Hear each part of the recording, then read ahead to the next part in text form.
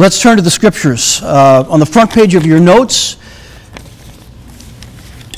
we're going to read from the little book of Titus, which is one of Paul's letters in the New Testament, chapter 2, verses 11 through 15. The key verse is verse 13.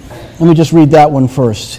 Paul writes, "While we wait for the blessed hope, the appearing of the glory of our great God and Savior, Jesus Christ." Our theme this morning is the blessed hope. What is it? Why does it matter? How does it impact us? How do we focus on this blessed hope? Here's the whole passage. Let's read this together. "For the grace of God has appeared that offers salvation to all people. It teaches us to say no to ungodliness and worldly passions, and to live self-controlled, upright, and godly lives in this present age, while we wait for the blessed hope, the appearing of the glory of our great God and Savior, Jesus Christ, who gave himself for us to redeem us from all wickedness and to purify for himself a people that are his very own, eager to do what is good. These, then, are the things you should teach, encourage, and rebuke with all authority. Do not let anyone despise you." Here's the main idea that I'm going to track through this morning. Those who follow Jesus now anticipate his return to gather his people and to complete God's story of redemption. Let's pray. Lord, we thank you for the opportunity for us to gather together, to sing praises to you, even new songs of praise to you, to be reminded of your sacrifice and your love for us, to pray for a brother as he goes off to serve, and to pray for each other as we wait for Jesus to return. Thank you for these promises. Allow them to encourage our hearts, and not just to be part of the belief system of the church, but actually part of our individual operating systems, where we look for, long for, and anticipate the return of Jesus so powerfully that it changes the way that we look at each and every day. We ask this in his name. Amen. Last August, Sue and I attended the wedding of my cousin Pam. You don't know Pam, you've never met Pam, you probably never will. But Pam is interesting this morning because she turned 50 last year. She had never been married, was a busy, happy, single woman with a great career. She was extremely involved in her church with a ministry of discipling and praying with and for younger women. And then about a year ago, she met Jeff. Jeff was a pastor in Connecticut, where she lives, whose wife had died after a tough battle with cancer. In Jeff, Pam found someone who loves the Lord as much as she does. In Pam, Jeff found someone whose prayer life made a profound impression on him, and who also had a heart large enough to enfold his 4 adult children. As this wedding began, my uncle walked Pam down the aisle. You have to realize my uncle's in his late 80s, and just walking down the aisle was a bit of a challenge. And when he got to the front of the church, the pastor who was officiating this particular wedding asked, "Who gives this woman to be married to this man?" Question you and I have heard hundreds of times when we've attended weddings, right? My uncle called out, "I've been waiting for 50 years to say I do." And the whole place broke up in laughter the way that you just did. And then applause at the beginning of the wedding. And when the wedding ended, there was about 10 minutes of standing applause for this couple. I've never seen anything like that in all my life. What followed was the most joy-filled wedding I have ever attended. Now, there's a very simple reason for beginning with that story, and it's this. Some things in life are worth waiting for. And when we find them, the celebration is unstoppable. Some things in life are just worth waiting for. Since the first Sunday in January, we've worked our way through this series that we're calling the School of Hope. And this School of Hope has brought insights for us from a variety of fascinating people whose stories are found in the Bible, including Abraham. Then Christy took us through a look at Jacob, and then Joseph, Ruth, Job, and David. And then last Sunday, we turned our attention to Jesus, whom the Bible calls the anchor of our souls. And this morning, the final message in the School of Hope centers on this phrase that the Bible calls our blessed hope. I won't keep you in suspense. Our blessed hope is the long-anticipated return of Jesus. For however long you've been a Christian, whether that's decades long or whether you decided this morning when you saw that we were having communion to put your trust in Jesus, we are all waiting and we are all anticipating the coming of Jesus and the return to this earth of Jesus when we will see him face to face. Why does this matter? Well, we began this series by looking at these two verses from Hebrews chapter 11. The author of Hebrews writes, "Now faith is confidence in what we hope for and assurance about what we do not see." Those were part of the lyrics of the song that David just led us through. The next verse says, "This is what the ancients were commended for." And I don't know if any of you remember it, but on that day, the statement that I made right after that was that we today, as modern believers in Christ, want to have a faith that the ancient Christians would have recognized and said, that's the real thing. In short, we want to have the same faith that they were commended for having. That's our goal in life. Not to change it, not to reinterpret it, not to make it something that it wasn't before, not to be so novel that we're celebrating truths that nobody's ever heard before. No, we want to celebrate in new ways, in contemporary language, with contemporary illustrations, the same faith that we know that the ancient early Christians were commended by God for, because in the end, what we want is to be commended by him. To have him say it when we see him face to face, "Well done, good and faithful servant." That's our biggest reward, seeing the smile on Jesus' face when he gets to say to you and me, "Well done. You followed me as best you could.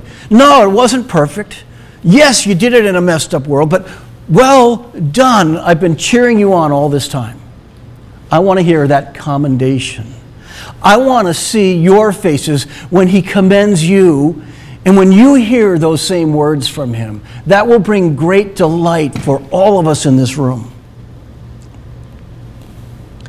One of the dominant hopes of great Christians from the past has always been the return of Jesus. Alexander Maclaren, an influential Christian in Great Britain and Scotland at the beginning of the 20th century, had this to say about the return of Jesus. Quote, "The primitive church thought more about the second coming of Jesus Christ than about death or about heaven. The early Christians were not looking for a cleft in the ground called a grave, but for a cleavage in the sky called glory. They were watching not for the undertaker, but for the upper taker." I love that. Not for the undertaker, but for the upper taker, the one who will lift you into the skies, the one who will take you to your reward, the one who brings heaven with him when he comes. The paragraph from Paul's letter to Titus that we read a few minutes ago gives us some insight into this concept. Paul wrote about two different appearances of Jesus. So in a sense, those 5 verses that we read a moment ago are a tale of two appearances. Here's the first. The first has already occurred.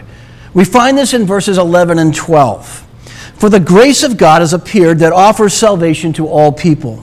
It teaches us to say no to some things, to ungodliness and worldly passions, and to say yes to some other things, to live self-controlled, upright, and godly lives in this present age." The Apostle Paul wrote this as an encouragement in his letter to a young man named Titus. Titus was one of the next generation pastors who was trained by Paul. Titus had been part of Paul's traveling team during his 3rd missionary journey. Most of the scholars say this happened somewhere between 53 or 54 AD and ended around 57 AD, perhaps as late as early 58. Around the end of that journey, Paul sent Titus to the island of Crete in the Mediterranean Sea to organize the small church that was beginning to develop there. And Paul reminded him of the grace that had appeared through Jesus' earthly ministry. Through that first appearance of Jesus, Paul now says that God's grace has been offered. The New Testament word that's used here for our English word appeared is kind of interesting. It's actually the Greek word from which we get our word epiphany. Do you know what an epiphany is? Epiphany is when you have this aha moment where all of a sudden you see or understand something that you didn't see before. The dictionary defines it this way, that an epiphany is an experience of a sudden and striking realization or revelation. The word is often used to describe a scientific breakthrough or a religious discovery. In that sense, an epiphany is the discovery of something that had been hidden until now that makes a huge difference. So, the arrival of Jesus the first time was an epiphany. And not some kind of mystical vision that one person saw and nobody else saw, but no, his entire life was an epiphany. It brought about a realization that God was entering the world and that his grace had arrived. Now, grace was an old concept. It was talked about in the Old Testament too, but the fullness of grace had come in the person of Jesus. In his first appearance, Jesus offered a life-changing grace of salvation. The way of Jesus stands here in contrast to the world as it is apart from Jesus. And Paul is telling us that people who embrace this grace are saved from a pagan and ungodly culture that is always shifting. This is the epiphany of grace, that it stands out, that it's different, that it's beautiful, that it's wonderful. Jesus' arrival led to the discovery or realization that grace had arrived in fullness through Jesus. Now, here's the second appearance. The second is yet to come. And so verses 13 and 14 reveal this for us. Here Paul writes, while we wait for the blessed hope. There's that phrase.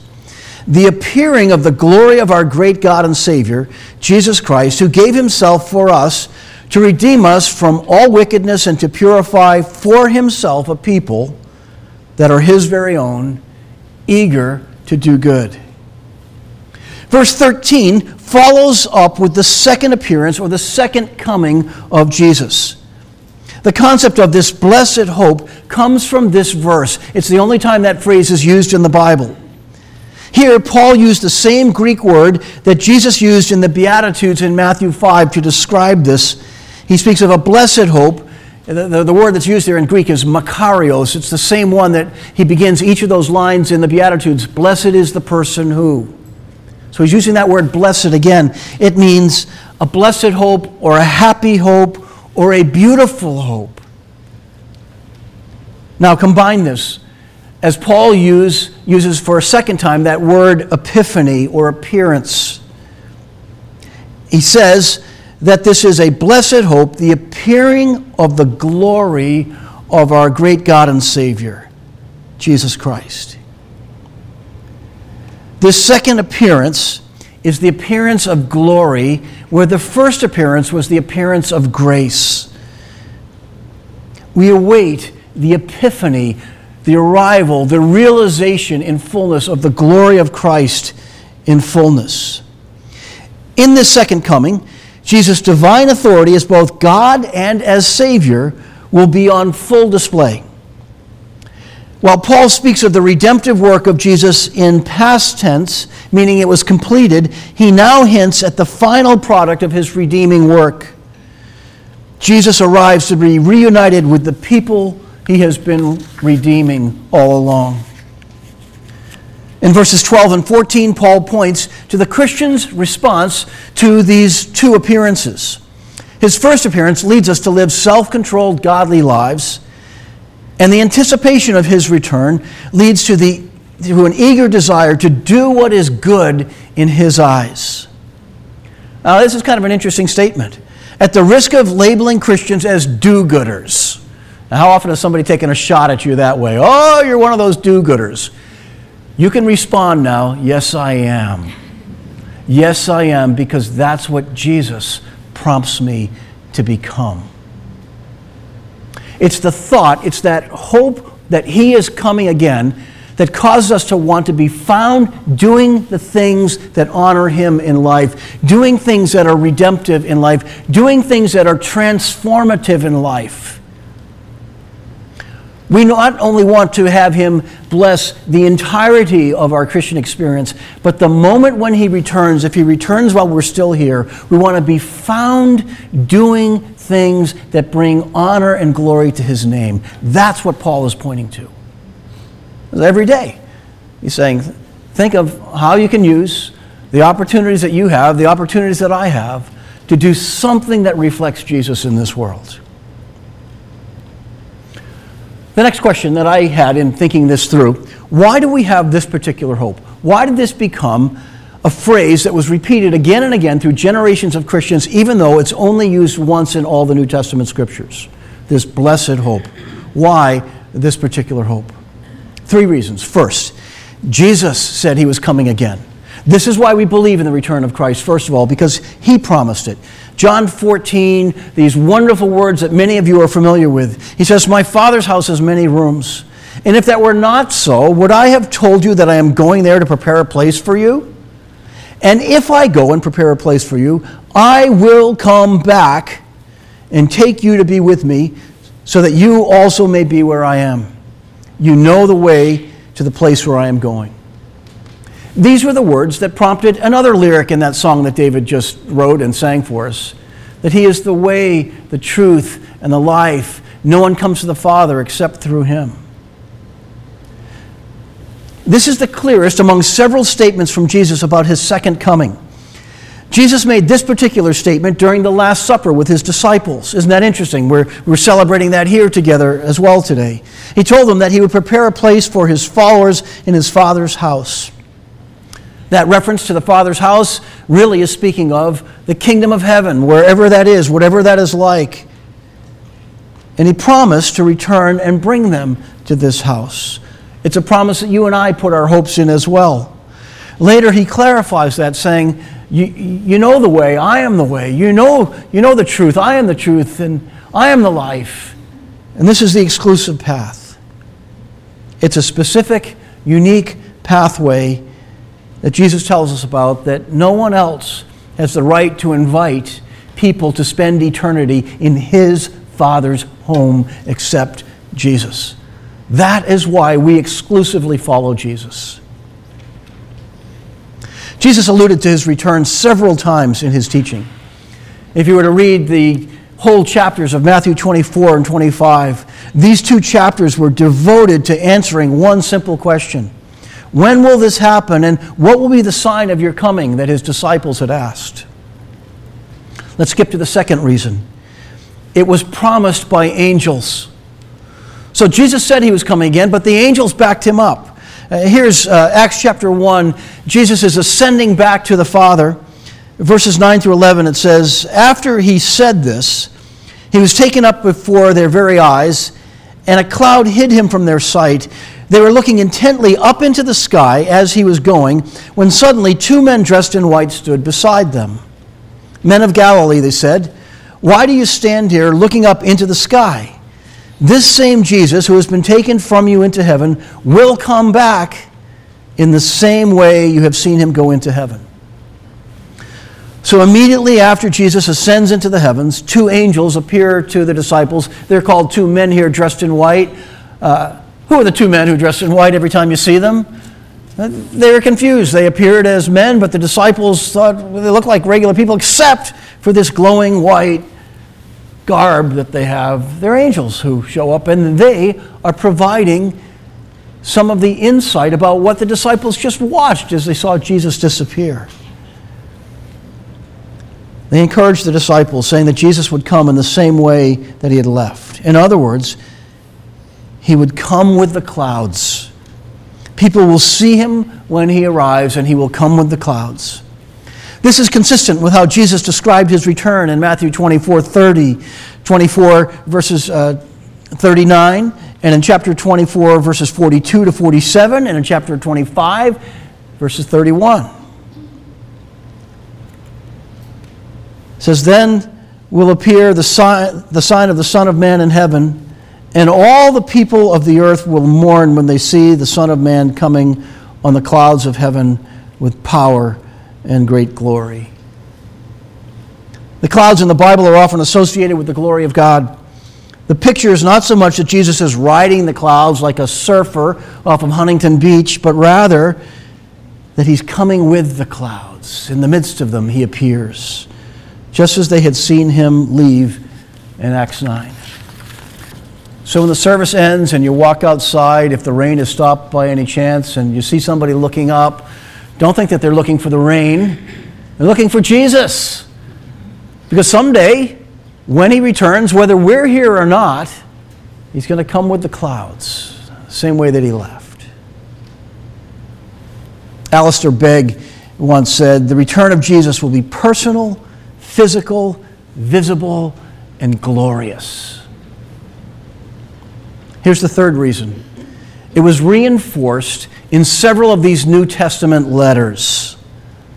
So, Titus chapter 2, verse 13, this is our theme verse for today. Paul says, "While we wait for the blessed hope, the appearing of the glory of our great God and Savior, Jesus Christ." Titus is one of several letters that refer to this looking for the return of Jesus. Not only did Paul write to Titus about Jesus' return, he wrote about his return in 1 Corinthians 15, in Colossians 3, in 1 Thessalonians chapter 4, in 1 Thessalonians chapter 5, in 2 Thessalonians chapter 2.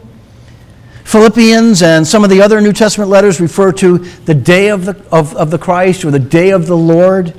That's all one event in their speaking, but it's all the events that will happen when Jesus comes back. Peter referred to the second coming in 1 Peter chapter 1. There he wrote of the coming of the salvation that is ready to be revealed in the last time. And then we have the entire book of Revelation that unfolds pictures that are hard to interpret but give us glimpses of what is yet to come. Here's the point. The return of Jesus concludes the redemptive arc of God's work in human history. It concludes the work that Jesus started when he came the first time. Not that Jesus hadn't finished all that was necessary for salvation, but what's left to be completed is to gather his people and to put on full display the brilliance and power of his glory. David Jeremiah made a comment about all this. He said, "When Christ returns, and only then, will the angel's message to the shepherds be totally fulfilled. Peace on earth, goodwill toward men." And we look for that day. Final thought. What can we know about his coming? Let me just rifle through 8 things that I put on the back page of your notes. Here's the first. Jesus is coming again. Here's the second. When Jesus comes again, he is coming with the clouds. There are a number of references where the Bible tells us that. Jesus himself told us that. Every eye will see him. It won't be done in a corner, and it won't be mistaken, it won't be hidden. It'll be open this time. He's coming to gather those who belong to him. It's why we want to look for him. Our hope is that he comes while we're still here on this earth, but we don't know when he's coming. Many people will be surprised when Jesus returns. And the Bible says that the tribes of the earth, or the nations of the earth, will mourn. Because there are many people who know about Jesus, but they've never trusted Jesus. And therefore, Jesus is just a concept in their minds. But when they see him on that day, it will be too late, because he's coming not only to gather his own, but to bring his judgment too. 7, no one knows the day or the hour except the Father himself. There's this great mystery. Please do not get sucked into the newest book that comes out where somebody has a prediction. Some of you are old enough to remember 88 Reasons Why Jesus Will Return in 1988, which was quickly followed by 89 Reasons Why He Will Follow in 89. And then another author came out in 1993 with another prediction of how Jesus was going to come sometime in 93 or 94. Guys, we don't know. The sneaky trick that the author of 88 Reasons had back then was, well, the Bible says we won't know the day or the hour, but we can know the year, the month, the minute, the second. Come on. It wasn't a literal statement. Jesus meant we will not know. It will be a surprise. Day or the hour is good enough for me. We don't know when he's coming. And last, Jesus taught us to live now in anticipation of that day. You know how powerfully he meant that? He embedded it in two of our most well-loved traditions. So we already noted how the communion text that we read from Luke 22 points us forward to the day when we will celebrate with Jesus in the kingdom of God. But here's the other one. Buried in the midst of the Lord's Prayer are these words, "Your kingdom come, your will be done on earth as it is in heaven." On earth as it is in heaven, knowing that one day he will bring the fulfillment of something that we work toward now, and only then will it be complete. I love the way that G. Campbell Morgan, great pastor from London in the early part of middle part of the 20th century, he said, "I never begin my work in the morning without thinking that perhaps he may interrupt my work and begin his own. I am not looking for death, I am looking for him." I like that thought. We're not looking for death. Death may come before we see him, but we're looking for him because he may come before we expect. And no matter what system we hold to of how we interpret Revelation and Daniel and when we think it's coming, there will be a surprise factor. Hold on to that surprise factor. We don't know when, but we look for his return. Those who follow Jesus anticipate his return to gather his people and to complete God's story of redemption. Only then is redemption complete. Which leads to one final question for us today. Are you looking for Jesus? Are you looking for our blessed hope? Don't lose that. Don't think that it's just about this life as we know it now. He's coming again. He's coming for you. He's coming for me. He's coming. Let's pray. Father, thank you for reminding us and for giving us this ultimate hope that you're not done with this world, that there's a chapter yet to unfold. Keep us faithful until you come again, until you return. And fill our hearts with a different outlook on what this day brings and what tomorrow brings, knowing that Jesus will surprise us, that no matter how clever and crafty or interpretive we are with Scripture, we will never know the exact moment that he comes. Thank you for busting our expectations and for busting our systems that we try to fit you into. But thank you for giving us this hope that we hold on to, that you're not done with this world. And full justice and full redemption will be on display when Jesus finally returns. Keep us faithful to then. Help us to encourage each other, looking for that day, living every day with the hope that maybe this is the day. And Lord, hear the heart of anybody who may be willing to call out to you and say, you're really coming back. I want to be ready on that day. So here I come, doubts and all. I'm putting my faith in you. I'm putting my hopes in you, Lord Jesus. Come into my life today as the Savior. Thank you for your first appearance. Ready me, prepare me, mold me to be ready for the day when you come again. In Jesus' name, amen.